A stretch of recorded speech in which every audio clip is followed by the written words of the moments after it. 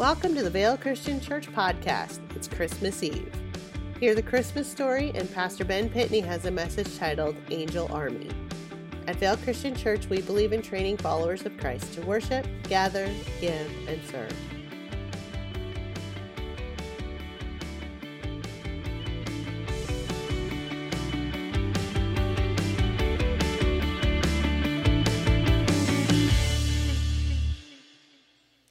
Hi, my name is Kaylin. I will be reading the Christmas story from Luke chapter 2. Now in those days a decree went out from Caesar Augustus to register all the empire for taxes. This was the first registration taken when Quirinius was the governor of Syria. Everyone went to his own town to be registered. So Joseph also went up from the town of Nazareth in Galilee to Judea, to the city of David called Bethlehem, because he was of the house and family line of David. He went to be registered with Mary, who was promised in marriage to him, and who was expecting a child. While they were there, the time came for her to deliver her child, and she gave birth to her firstborn son and wrapped him in strips of cloth and laid him in a manger because there was no place for them in the inn. Now there were shepherds nearby living out in the field, keeping guard over their flock at night. An angel of the Lord appeared to them, and the glory of the Lord shone around them. They were absolutely terrified. But the angel said to them, "Do not be afraid. Listen carefully, for I proclaim good news that brings great joy to all the people. Today your Savior is born in the city of David. He went to Christ the Lord. This will be a sign for you. You will find a baby wrapped in strips of cloth and lying in a manger."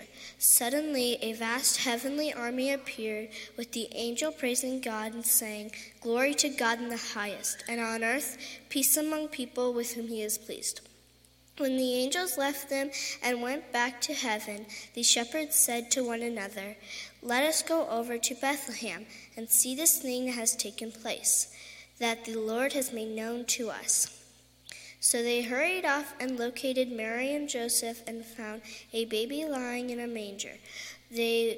When they saw him, they related what they had been told about this child, and all who heard it were astonished at what the shepherds said. But Mary treasured up all these words, pondering them in her heart what they might mean. So the shepherds returned, glorifying and praising God for all that they had heard and seen. Everything was just as they had been told.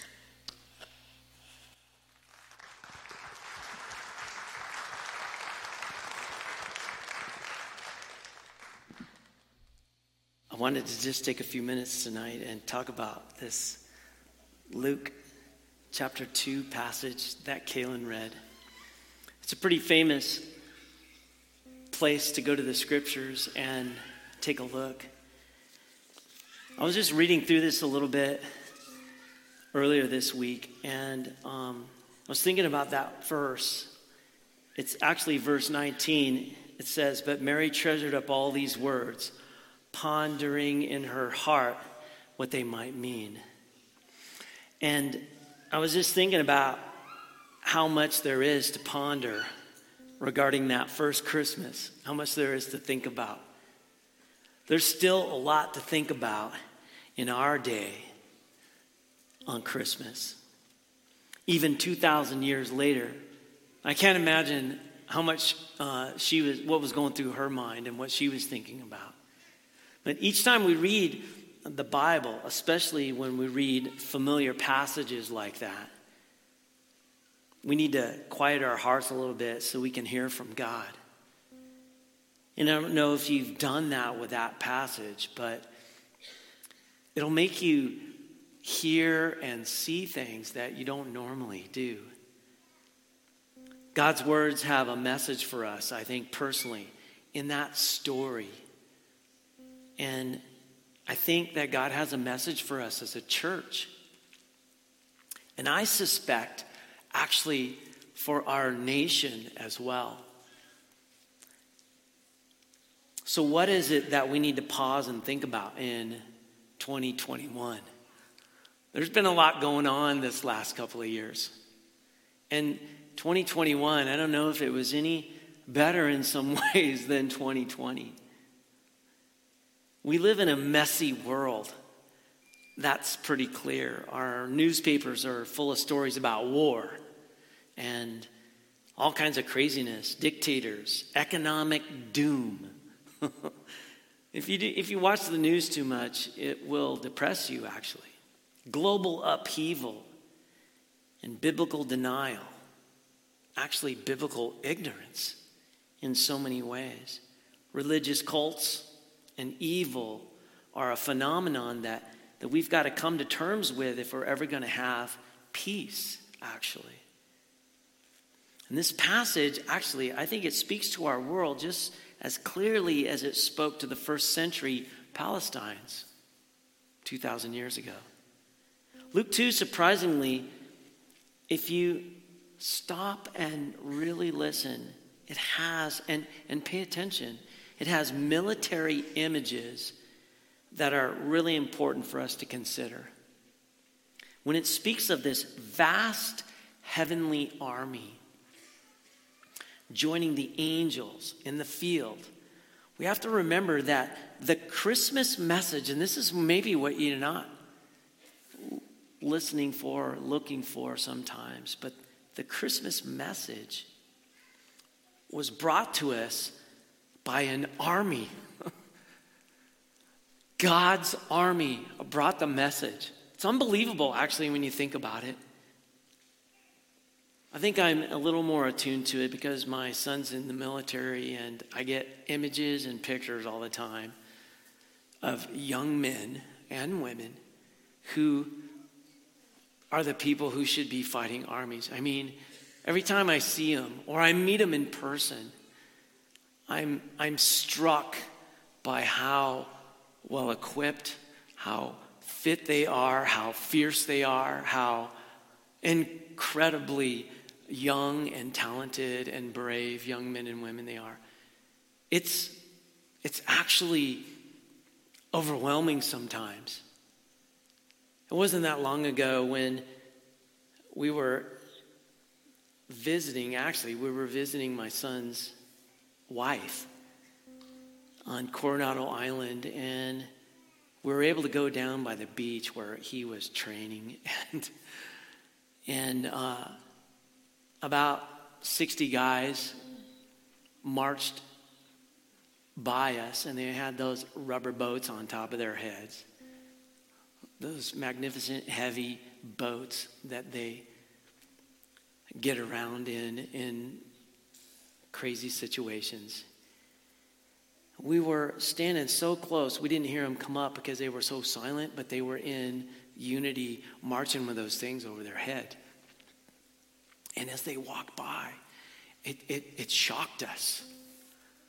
Just unbelievably ripped young men carrying those rubber boats out to train right on the beach. The angel, along with the heavenly army, brings good news. And I got to tell you, the army that we're talking about that brought the good news is nothing like the armies that we can muster as a nation. We call this good news the gospel. And interesting, the word gospel originally meant the victory message from the battlefield. The victory message from the battlefield.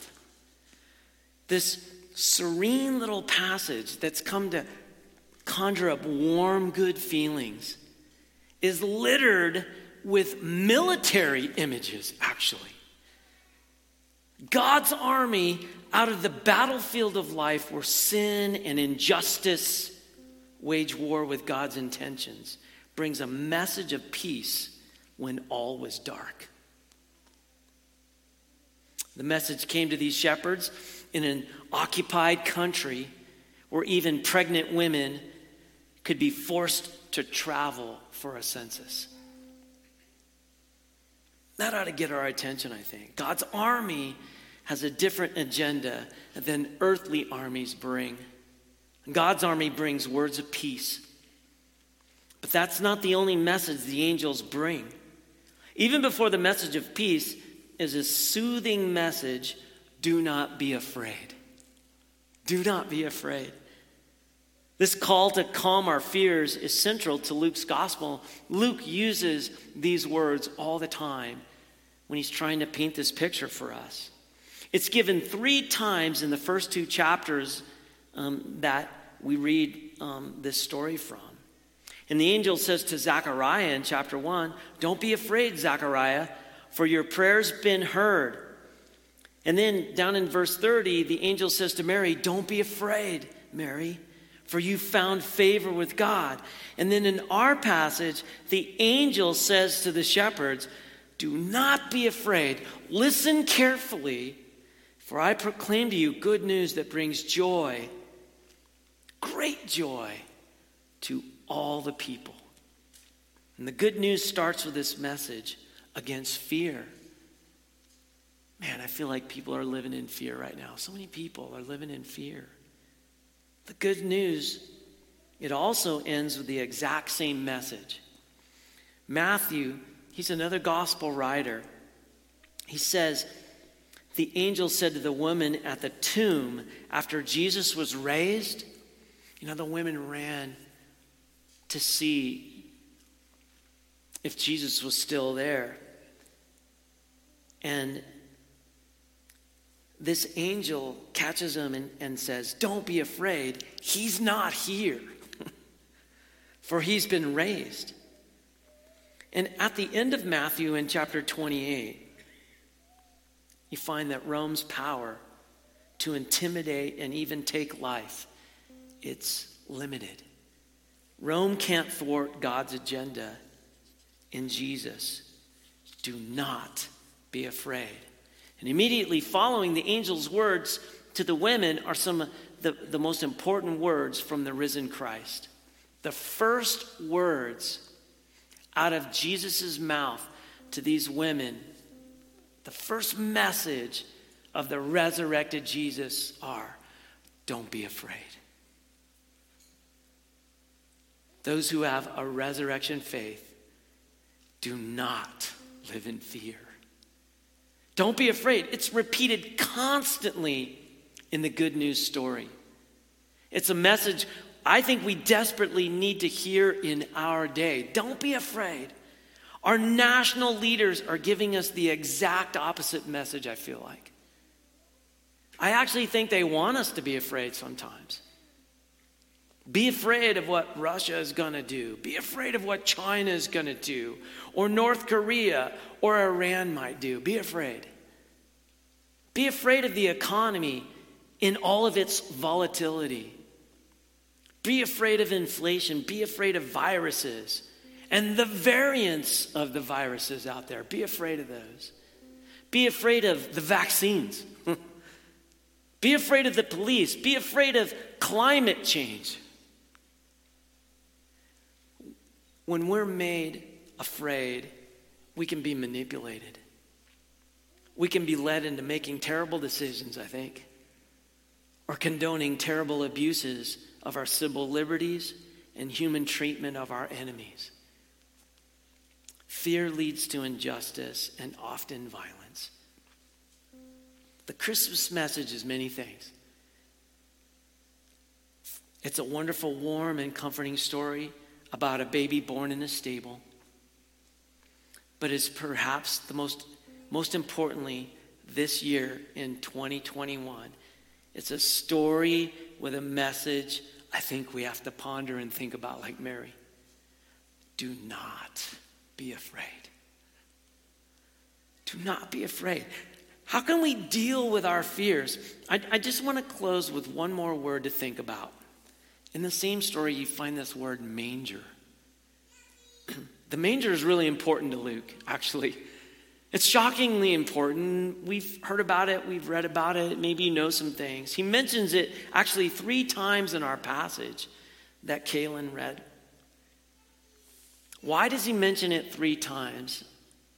The angel explained the significance of Jesus in the manger as a sign to the shepherds that good news has come for them and all people, actually. The manger is a feeding trough. The animal feeding trough served as the Savior's crib. Can you imagine putting your baby in an animal feeding trough? It served as the Savior's crib so that the shepherds might believe he was even for them. Jesus was coming to be among them, joining with them in their lowliness. So maybe this is Luke's way of presenting Jesus as God's gift of food for a hungry world. It's certainly a very humbling and lowly beginning. And though Jesus was rich, he came poor for sinful people, so that through his poverty we might become rich. The Lord was acting for sinful people, and he did this by showing it through the manger. Isn't this story incredible? Delivered by an army. And yet Jesus was born in the manger. The good shepherd would first make his bed among the sheep. The saving God who made his tent with Israel in the wilderness now made his tent in the flesh. And his name is Emmanuel, God with us. The manger is ideally suited for simple people like you and I. It's pretty hard to think of a more humbling way of connecting to us. Jesus came into the world under the sentence of death.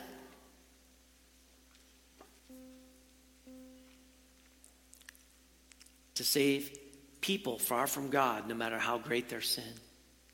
All history is about Jesus, his birth, his death, and his resurrection. All of history. This incredible story begins with the vast angel armies of heaven announcing our glorious God bringing peace. And the Bible ends not only with God in glory, but these angel armies of heaven following the Lord Jesus, clothed with the glory of God. This vast angel army is going to be singing, when you read at the end of the Bible, Revelation 19 in 2 verses. This is what the angel army will be singing. Hallelujah, for the Lord our God, the all-powerful, reigns. Let us rejoice and exult and give him glory, because the wedding celebration of the Lamb has come. When we've grasped this incredible truth in all of its beauty, we'll not be carried into self-obsession. Instead, we'll sing and shout with the angel army. Luke 2, verse 14. Glory to God in the highest, and on earth peace among people with whom he is pleased. Jesus was delivered by his mother Mary, wrapped in strips of cloth and laid in a manger. Later that night, the shepherds from the field, they found Jesus as the angel had told them that they would. What we see in Jesus being born in the manger is that he's born in a lowly, meek place. All of this reveals how approachable, how accessible, how available Jesus is to sinful people like you and I. And Jesus being born in a manger highlights that there's no place that keeps the Lord Jesus from making a way. No place. And nothing can prevent our approach to him. The King of Kings and the Lord of Lords came humbly, and his first bed was in a manger. We can deal with our fears if we feed on Jesus. And that's exactly what the Lord's Supper is all about. And there's 6 tables all around this auditorium. That's exactly what it is. It's there to remind us of this meal shared by the community of faith, where we find meaning, we find peace, we find strength, we find hope, love, and the ultimate antidote for fear. As we eat this symbolic meal this Christmas, I want you to just pause for a minute and accept the message of the angel army and the angel to us in our day. Do not be afraid. There's a banquet coming, and you're invited. There's a banquet coming. Jesus will ride in with that same angel army, and that banquet's going to take place. That's what the Lord's Supper represents. Let us rejoice. Let us celebrate and give him glory, because the wedding celebration of the Lamb is coming. Make yourself ready. Make yourself ready. I love this part of our Christmas Eve service, because what we want you to do is we want you to do this together as your family and friends. You can send 1 or 2 people to the table and you can bring it back. There's a little juice cup stacked on top of another cup that has a little piece of bread in it. The bread represents Jesus' body, given for you and I, sacrificed for you and I. Jesus was born to die. The juice represents Jesus' blood. It's a picture of his blood washing us clean and making us clean and acceptable to God. And so these two elements together, they're tangible expressions that remind us why the baby was born. It's a banquet. It's a precursor to this magnificent celebration that's going to take place when Jesus returns. And so the instructions that were given in the scriptures are to be ready. Make yourself ready. And so when you come to the table, that means not coming flippantly, but becoming recognizing that without Jesus, without the Savior, there's no way we can be in God's presence. We're sinful creatures, and sin can't be in his presence. So when you believe in Jesus' death, burial, and resurrection, that he was sent for you and I, when you believe that he rose from the dead and he conquered death, when you believe that in your heart and you confess that with your mouth, you're saved by the Savior. And that makes you ready for his return, because when he comes back, he's coming back for the church. He's coming back for the Christ follower. He's coming back for that person that said, I'm sinful and I need a Savior. He's coming back for you. That's what we celebrate until he comes. So take that juice and the bread and bring it around your family and talk about it just for a moment. And remember, as you're making yourself ready. And then when you're done, the guys will come around with these little receptacles and you can put it in the receptacle. They'll come. Don't worry, they'll come to you. And then Kevin's going to lead us in that song. Lord God, thank you for just a few moments where we can remember. And remember that you made a way for us. You prepared a way for us. And you're coming back to get us if we just believe. All of this is about you, Lord God, and your son, Jesus. So I'm praying tonight that in these moments as we celebrate Christmas, that this would be the centerpiece and the feature of all that we do. And we pray this in Jesus' name.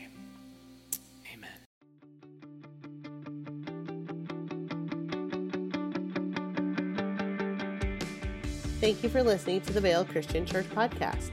If you have any questions, would like more information, or would like to see the video cast of this message, please visit our website at www.vailchristian.com.